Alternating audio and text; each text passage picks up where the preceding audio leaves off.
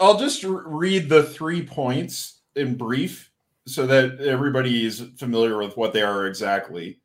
So the middle class is integrated according to 3 points. They all participate in economic hierarchy. The life chances of individuals are shaped by their connection to capitalist hierarchy, right? Of course, as is everybody's in capitalism, but of course, the middle class being in the middle is more acutely nervous about their position. Number 2, we have consumption patterns. Their relatively high incomes underwrite distinctive, comfortable standards of living. This forges a sense of common position and underwrites intermarriage and other forms of demographic class formation. Yeah, the middle class, we are obsessed with lifestyle, fashion, art, all of these kinds of things, like consumption activities. This is extremely, extremely important to our social interactions in a way that working class people can't afford to engage in, and in a way that the haute bourgeoisie, they engage in it, but they don't really need to worry about it as much. Yeah. It's not as much of an obsession for them. It's more of a just kind of a thing you do. It's why I made the connection to Bourdieu and Habitus. It seems like it strongly connects to that idea of consumption patterns being a class uniter, right? Like basically, like look at what in North America. Look at like West Coast EDM festival culture. Yeah, right. As a huge it's like no, they're all middle and upper class people whose capacity to spend a shit ton of money and not work for a week or not work for like a month every summer defines their membership of a common group. And if you're not a member of that group, you don't get treated super well. Or like, you can go back in time to like, I mean, this is to some degree a thing even now, but like the obsession among the middle class in older times with having your kids learn to play piano and play piano for other middle class people when they come over. That's a kind of consumption pattern of this type. Yeah, you play violin, but not fiddle. That's right. That's right. If you ask me, it's like it's a large reason for why a lot of art and like high-end classical music and jazz becomes abstract and atonal. It's because now the working class people can access Beethoven and Bach and these ones that are easy to on your ear. Like we got to be able to differentiate ourselves by liking this other thing that that now that everybody else can access, not just the lords and the rich bourgeoisie. Yeah. I mean, there's the interclass differentiation, but there's also the intraclass distinction, which is, the thing that Bourdieu focuses on in that book is you have to distinguish yourself from other middle class people by making these aesthetic gestures and accomplishments that are daring, innovative, and highly technical, because that's really what you got to go on in terms of your life chances, because, intermarriage and property is so important. Is that what this podcast is? Is that what our podcasts are? I don't know. Maybe that's the thing that happens whenever any podcaster reads Bourdieu, they have a very uncomfortable moment of self-realization, because it's like, I'm looking at myself through this lens and it hurts. Yeah, that's true. I hope additionally we are doing something useful, but certainly I don't think I would be doing this podcast if I weren't part of this like middle class that is defined here. Yeah. The usefulness is secondary. Let's be honest here. No, oh yeah, because like I get so much clout for being on this podcast, Tom. You have no idea. Oh, it's like I go down to like the brew pub, and I'm like, yo, I was just on From Alpha to Omega yesterday. It's kind of a big deal. We were talking about Michael Mann's theory of class and Wright's critique of it. It was pretty heavy. I must say, like, I've never met anybody in the real world who ever said, "Oh, I listened to your podcast."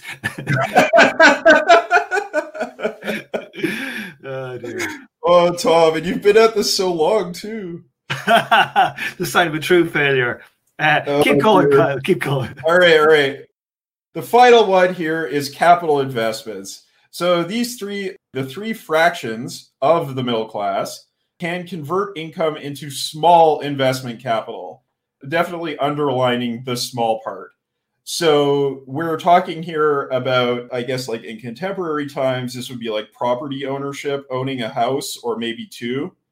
Or if you are actually PB, you might even have like fairly significant by middle class standards small capital investments, right? Like, you know, when we're talking about the petty bourgeoisie, these are typically people these days who would be like millionaires, multimillionaires. They do have what to them and to people beneath them in the class hierarchy would seem to be fairly significant capital investments, but to people in the actual haute bourgeoisie look like, you know, a rounding error of a rounding error. Right. A lot of these people, I think, are people with, you know, rental properties and stuff like that. Oh, yeah, like slum rental landlords of any type definitely fall under that capital investment category.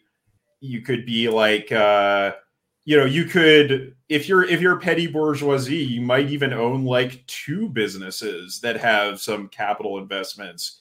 And you might have a, you know, fairly substantial stock portfolio or ownership in some kind of like resort development property. Like these are things that are all very out of the reach of somebody who is working class or probably also professional or a careerist. But nevertheless, they are small in the grand scheme of things. Yeah, that's an interesting observation, Kyle, because I remember going back and reading like kind of like the kind of stuff about the ideologues of like the neoliberal shift, and like when all the think tanks and the Chicago boys and stuff were trying to popularize the idea of like profit sharing and like stock options for like workers in companies. And their argument was, the argument was precisely that they hoped it would do for the working class what it did for the middle class, right? Which is like give people a feeling that they had ownership in the system, even though the diffusion and deregulation of finance, as like guys like David Harvey pointed out, like since the 70s has actually been associated with like a massive concentration of wealth and ownership of the means of production. It gives you a sense, and like for the middle class, I think that it's a huge thing. Yeah, you're the slumlord, but you're investing in this or that, and it's the same like you start having a kind of a material financial incentive for the growth imperative.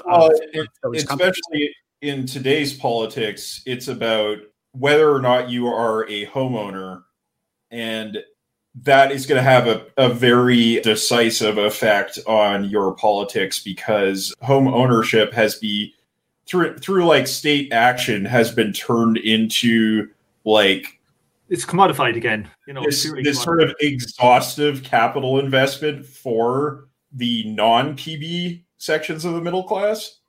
Yeah. All of the like employee share schemes is like that. I worked for Ericsson, and you had this like you would get a certain number of shares every year, and if you wanted as a bonus, and if you wanted, you could like put your own money into it. And I worked there in the .com boom, and everybody was like, yeah, you should just load up and buy the maximum amount of shares. So I did.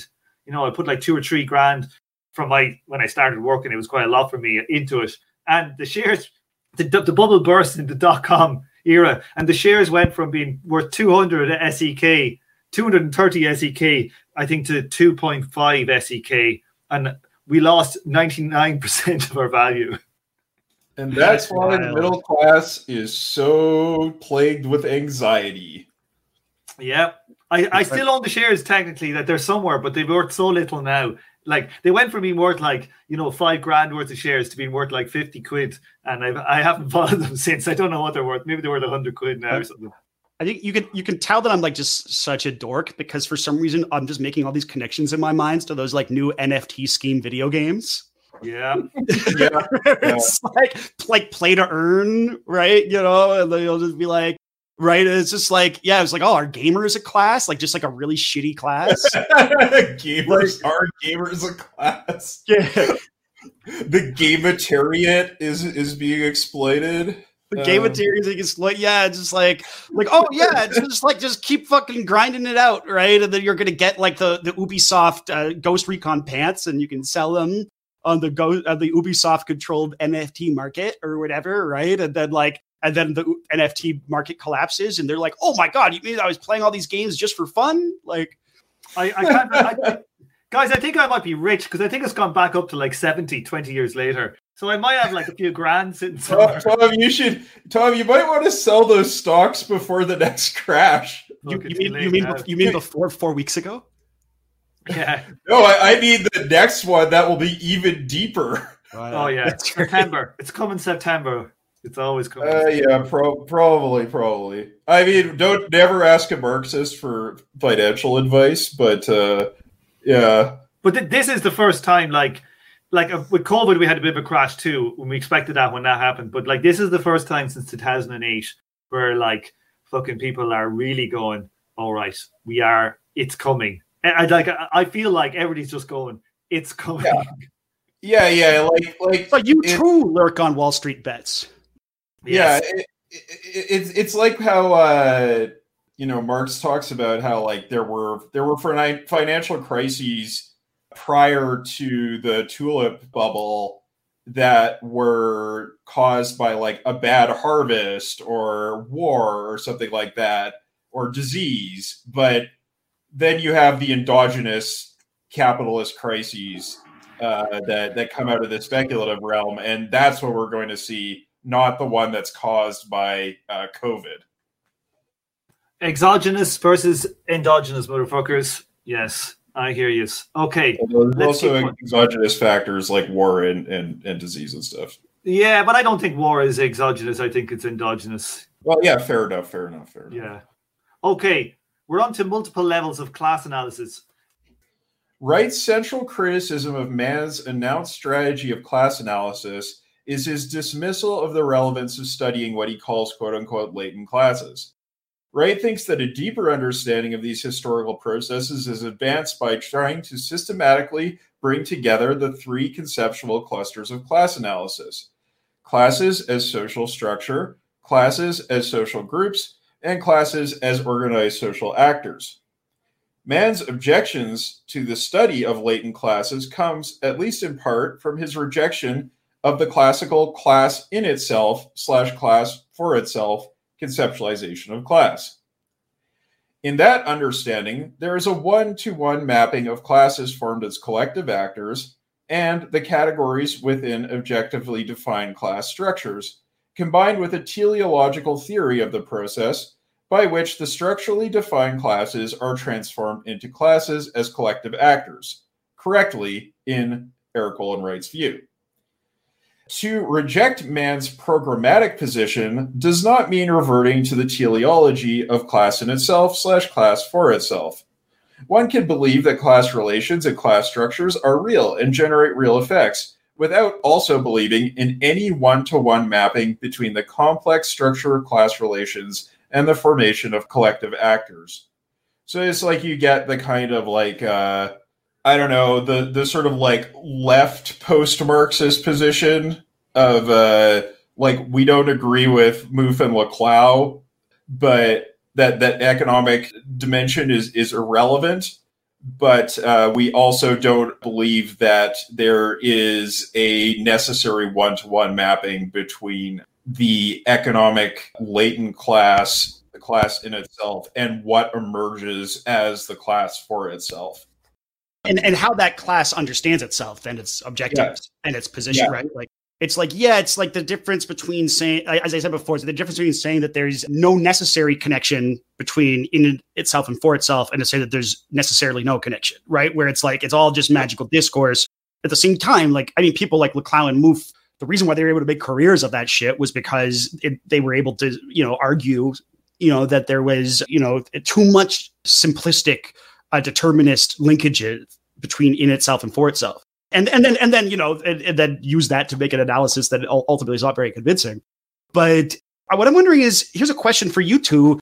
It may be that I'm just not brushed up enough on my old school red theory, but the terminology class in itself and class for itself need to be understood teleologically? Like in my mind, it feels like it has some analytical value, right? Like that we're kind of discussing in this. I think that the problem is that kind of like the inheritance of the Hegelian framework in that is implied in class in itself, class for itself, like that you're kind of treating them as whole concepts, and the logic follows that the class in itself would become a class for itself that is like wholly self-conscious. It would go from being, like latent to being conscious. And I don't think that Marx is a hard to follow that line of reasoning, but it's basically, I would say it's suggested by the framework, even if it's not a necessary conclusion. Right. And from my understanding of it, and forgive me if I have this wrong, I don't think Marx is got a hard teleological, no. The difficulty of it becoming, and the structure of the thing will lead to a certain types of behaviors, and whether the working class wins or not, say they get defeated, but the same structural things occur to cause those kind of oppositional forces to rise again. And I feel like for Marx, it's kind of whether I am reading this into Marx my way or whether I have this correct, or I'm not sure, but it's like that there is a kind of a system logic whereby these things occur again and again, and perhaps for Marx, he feels like there's inevitability. It will dominate at one stage. That's the way I look at it. Yeah, well, it's that difficulty of the final section of Capital Volume 1 treats these things in extremely totalizing terms, because it's basically okay, well, what if we do a 2-class system analysis, and what comes out of that, right? Yeah. And then you get the second to last chapter of Capital Volume 1, which is extremely apocalyptic and is talking about the integument being burst and a new world being born and all this kind of stuff, right? And all of that, that section of Capital Volume 1 is very teleological and totalizing. But then, of course, you get stuff like the 18th Brumaire, or even other sections of Capital Volume 1 that are more ethnographic or sociological that don't really suggest that. So I think it's you could certainly read that teleological reading out of what Marx wrote, but it's not a necessary thing that you would have to conclude, or even what I think Marx actually believed most of the time, even if sometimes he did believe in the 100% teleological apocalyptic, the working class is going to go kick the capitalist class's ass and get communism, and it's going to be an everybody's on board kind of effort. Right. Yeah. I was just going to say exactly the same thing. In Capital, he sets up the capitalists and the workers, blah, blah, blah. But when you look at the Brumaire, that way where he does the class analysis in the Brumaire, Kyle. Yeah, yeah. It's micro class analysis. So it's like he's looking at different abstracted layers of the analysis and saying things. And then, that's the way I view it. That for me is you have these system logic, you have these tendencies in the system that throw up battles. And, to me, it seems that if the dynamics are reoccurring, and if they keep reoccurring, in some sense, as a kind of system logic, you would expect the working class to win at some stage. And I kind of look at the Marx's ideas in that kind of a sense, as opposed to the working class will just rise up and beat them, yay, first time off or whatever. Yeah, well, I think you're completely right that there is this tendency from the class in itself to the class for itself that you see again and again and again, and is really the most valid part of that whole framework. Right. You don't need to think in terms of the teleology. Well, it's a weak teleology, right? It's right. It's what do you call that? A tendency? Yeah, it is a tendency, but I was thinking in Aristotelian terms. It's not governed by the final cause, it's governed by there's another cause in the 4-cause structure that's like the one that we're talking about. Yeah, I was going to say one thing else, but I would say that the teleological view that's been put forward here would be the dominant view, I would say, in the academy, Western academy, of what Marx meant. Yeah, probably. And in popular culture too, I would say. Yeah, overwhelmingly. It's because like that is like the view that the manifesto Leninist parties promoted for most of the 20th century. So yeah. And that was convenient for bourgeois ideology too, because they could look at the least kind of nuanced take of kind of hardcore Leninist organized, and then the kind of straw man rejection of that just basically becomes like grade 10 social studies curriculum in North America, right? Yeah. Hey, well, the middle class exists. So we don't have to think about any of this stuff. We don't have to worry about it because middle class, everybody's middle class. Blah, Capitalism blah, blah. naturally produces a middle class, and the middle class is somehow the ruling class. Like the other thing I would say as well is the Communist Manifesto is pretty much, it can be read teleologically, and it's like the dominant short text anyone would read. Right. Yeah, that's true. The stages of history, right? Like, far ahead of this one then. Adam Przeworski states the problem well. Positions within social relations constitute limits upon the success of political practice. But within these historically concrete limits, the formation of classes in struggle is determined by struggles that have class formation as their effect. So yes, the creation of the working class was what allowed the working class to act as a class in itself, for itself. Yes, there is a struggle that gives birth to the formation of a class in struggle, like hyphenized class for itself kind of thing, right? Right, and couldn't even conceptualize the class, like that class struggle, without there being some relation to those actors as individuals and collectives within certain determined relations of production. Relations both within and between classes. Otherwise, what are they struggling about? Exactly. If this claim is correct, if the structure of class relations imposes limits on possible formations of collective class actors, it is worthwhile to try to understand the general properties of these sets of class relations or class structures that generate these limits. I mean, I think this is extremely obvious. We should probably just move on to the next slide. Wright's work on contradictory class locations is one strategy of doing this. He has argued that individuals are located in complex ways within social relations of production. So this is complexity in the way jobs are located within the social relations of production. In particular, jobs are relationally defined with respect to both capitalist property relations and authority relations. We also have complexity in the way market relations are linked to employment relations. This is especially relevant for the problem of skills and expertise.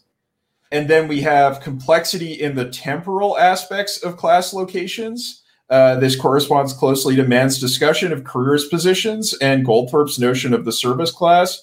You can also throw in there like people who are petty bourgeois or bourgeois, but had like 3 years of their life where they were living, in a kind of working class situation because they weren't getting much money from their parents, right? Like they were doing a service job or something like this, and then boom, their inheritance kicks in, and then they resume their normal class position. It also sort of explains the weird shift, like ideological shift of the immiseration and precarity created by neoliberalism means that there are large sections of young people who were raised in working middle class families who rapidly saw their relational position within relations of production shift very rapidly relative to their parents, and they have like so much of the debates around the managerial class, all this sort of stuff, all these debates around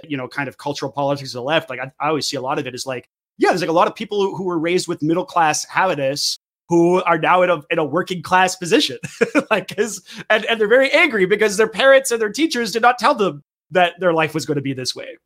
right? Yeah, like their parents were able to own property, but they won't be able to. They won't be able to, right? Yeah. Their employment prospects, even within the same industries, and their job security is different relative to their parents who may be professionals or whatever, right? Like, for sure. So now we also have complexity in the way individuals are linked to class relations through family and kinship. So this is especially salient in households in which both husband and wife are in the labor force. I mean, it's also very salient in families from cultures where, like, you have really strong relationships with your, like, extra atomic family unit family groupings, right? Like, you know, like Chinese families, where it's like, you know, you're all kind of engaged in each other's business and working towards an economic goal together. And then we also have complexity generated by the way people within what Wright terms privileged locations within the process of exploitation are able to capitalize their surplus income in the form of capital investments. So if you are a coder, you know, there's a lot of demand in the labor market for coding work relative to other forms of work, then you might be able to use that temporary difference in purchasing power to make capital investments, just like Tom was talking about with the Ericsson investments that he has. You could look at outside of tech, like in North America too. I would argue that the labor aristocracy of the oil and gas industry is like that. They're raised with working class habitus. They often don't have higher education, although obviously like the engineer professionals are the ones that do the best. But like sectoral booms allow them to reap massive incomes, even while capital has structured, fossil capital has structured the regime of the energy industry to essentially give these people almost like a tiny pittance of resource rents in terms of wages. But the reality of high energy prices is that wages are so high that they all invest in stocks, they all invest in their houses, they own their own homes, and their kind of class position, or at least their understanding themselves as a class, kind of shifts in a way. They become their life circumstances shift, if not their actual class position. Yeah. Like during the boom in Dublin, like bricklayers were making so much money. Like bricklayers were making like €1 a brick, and they were like literally doing like 100 bricks an hour, and they were like, they were like raking home like €800, €1,000 a day, you know, for like a 2 or 3 year period. They just made insane money, you know. And like these guys are like driving like, you know, BMW 8 Series, brickies, you know, crazy stuff. But I think what's so interesting here is that like all of these things we're talking, the bricklayers, the energy workers, the kind of privileged coders, it's like if there was not some connection between their life circumstances and their class position within productive relationships, there'd be nothing to analyze. There'd be nothing to even attempt to explain. And politics, essentially, even political strategizing as socialists becomes almost impossible, right? Like, how would you even do it? Yeah, you just chase whatever the issue of the day is on a that's where we are now. Purely opportunistic basis. Yeah, that's why I base my entire political strategy around monkey JPEGs. Yeah. Right-clicking them, of course, not, you know, right-clicking monkey pictures. Yes, that's right. Right, Kyle, last slide.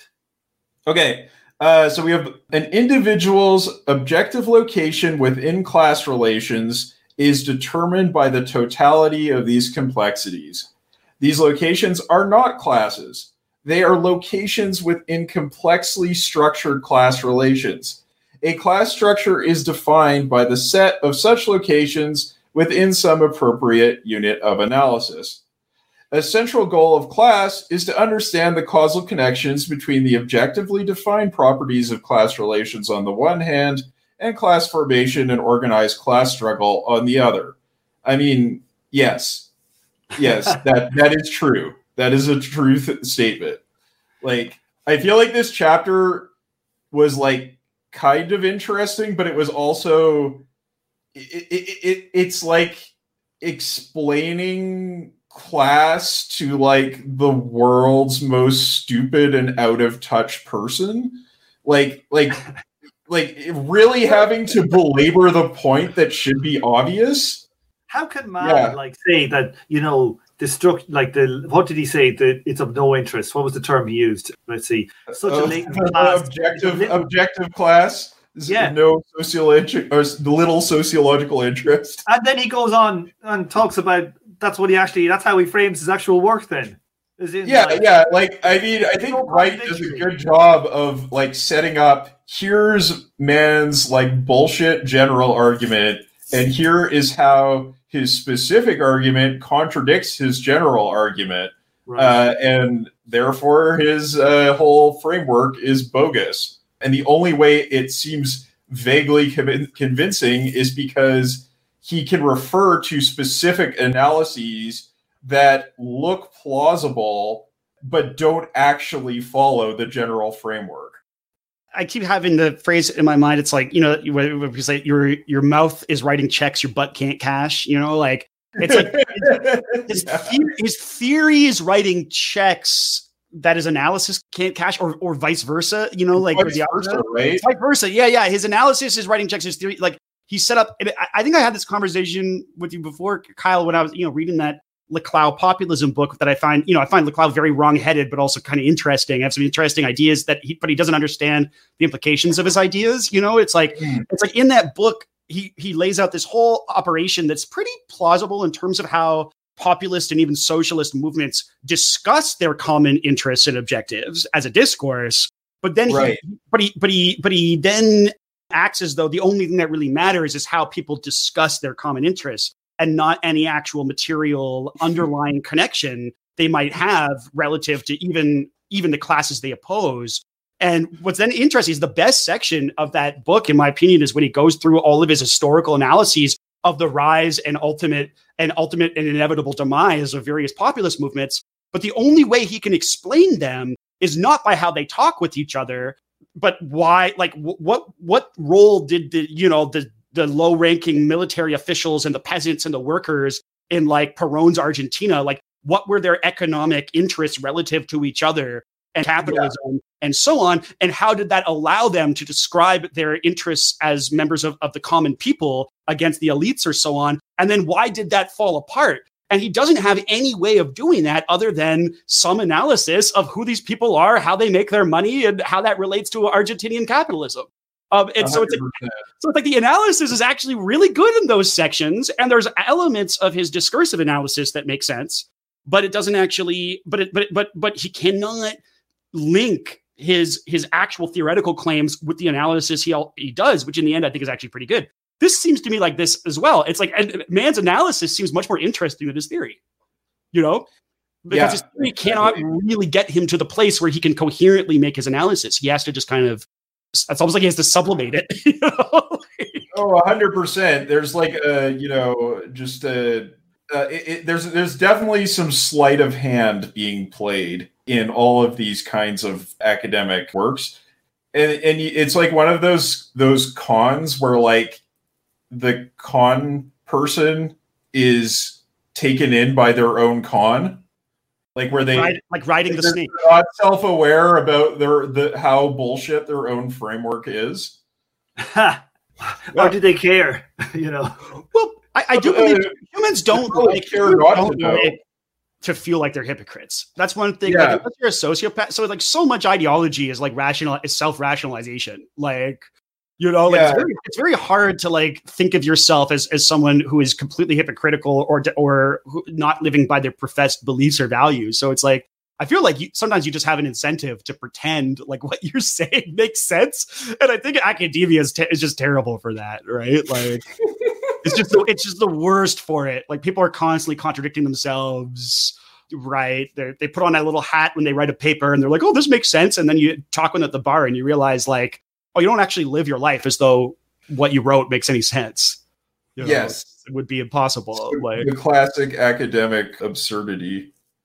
Tom, you've put an image up on the screen here, which I believe is a 9/11 joke, but British. Yes. Too soon.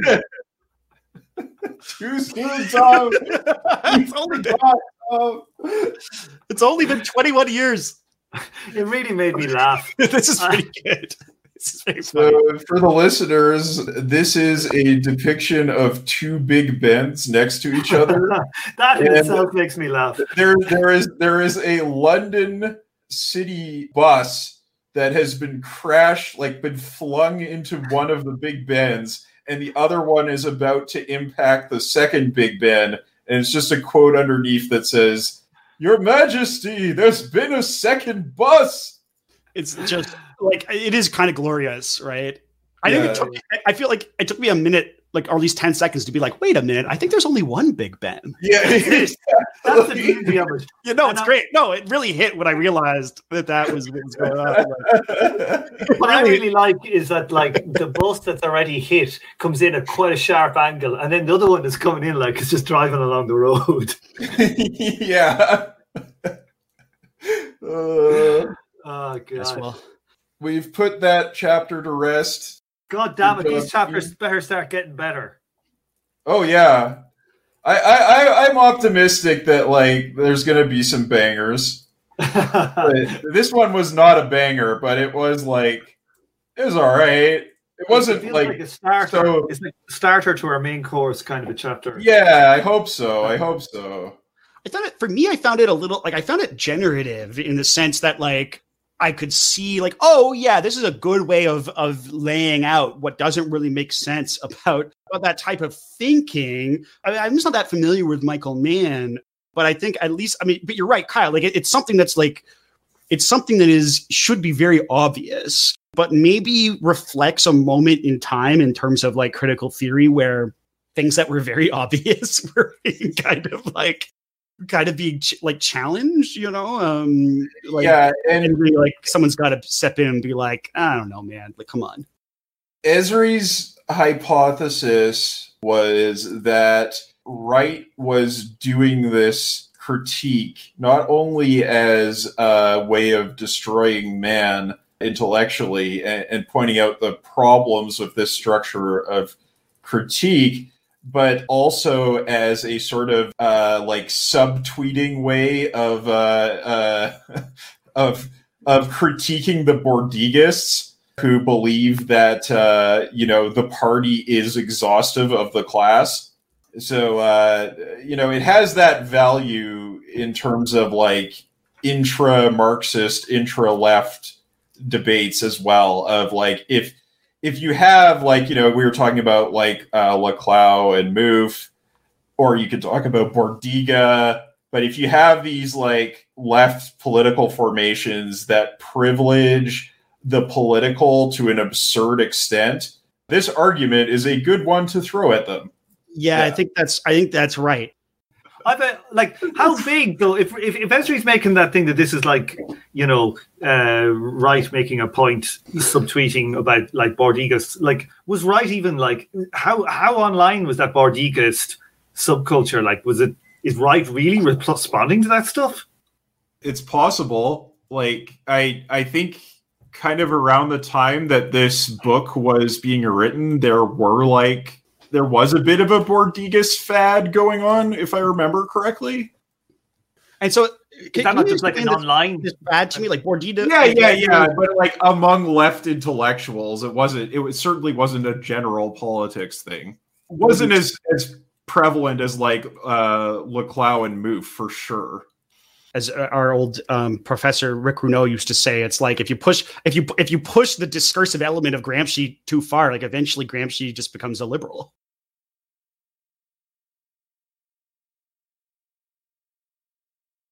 Well, thanks everybody for coming. We must say, of course, thanks to the chat, who we've got Alex, auxiliary statements, and again, a lot of naked HD XYZ, fuck Tinder, we are cheaper and fast. So thanks. Thanks to everybody for sharing up today. We'll see you next time.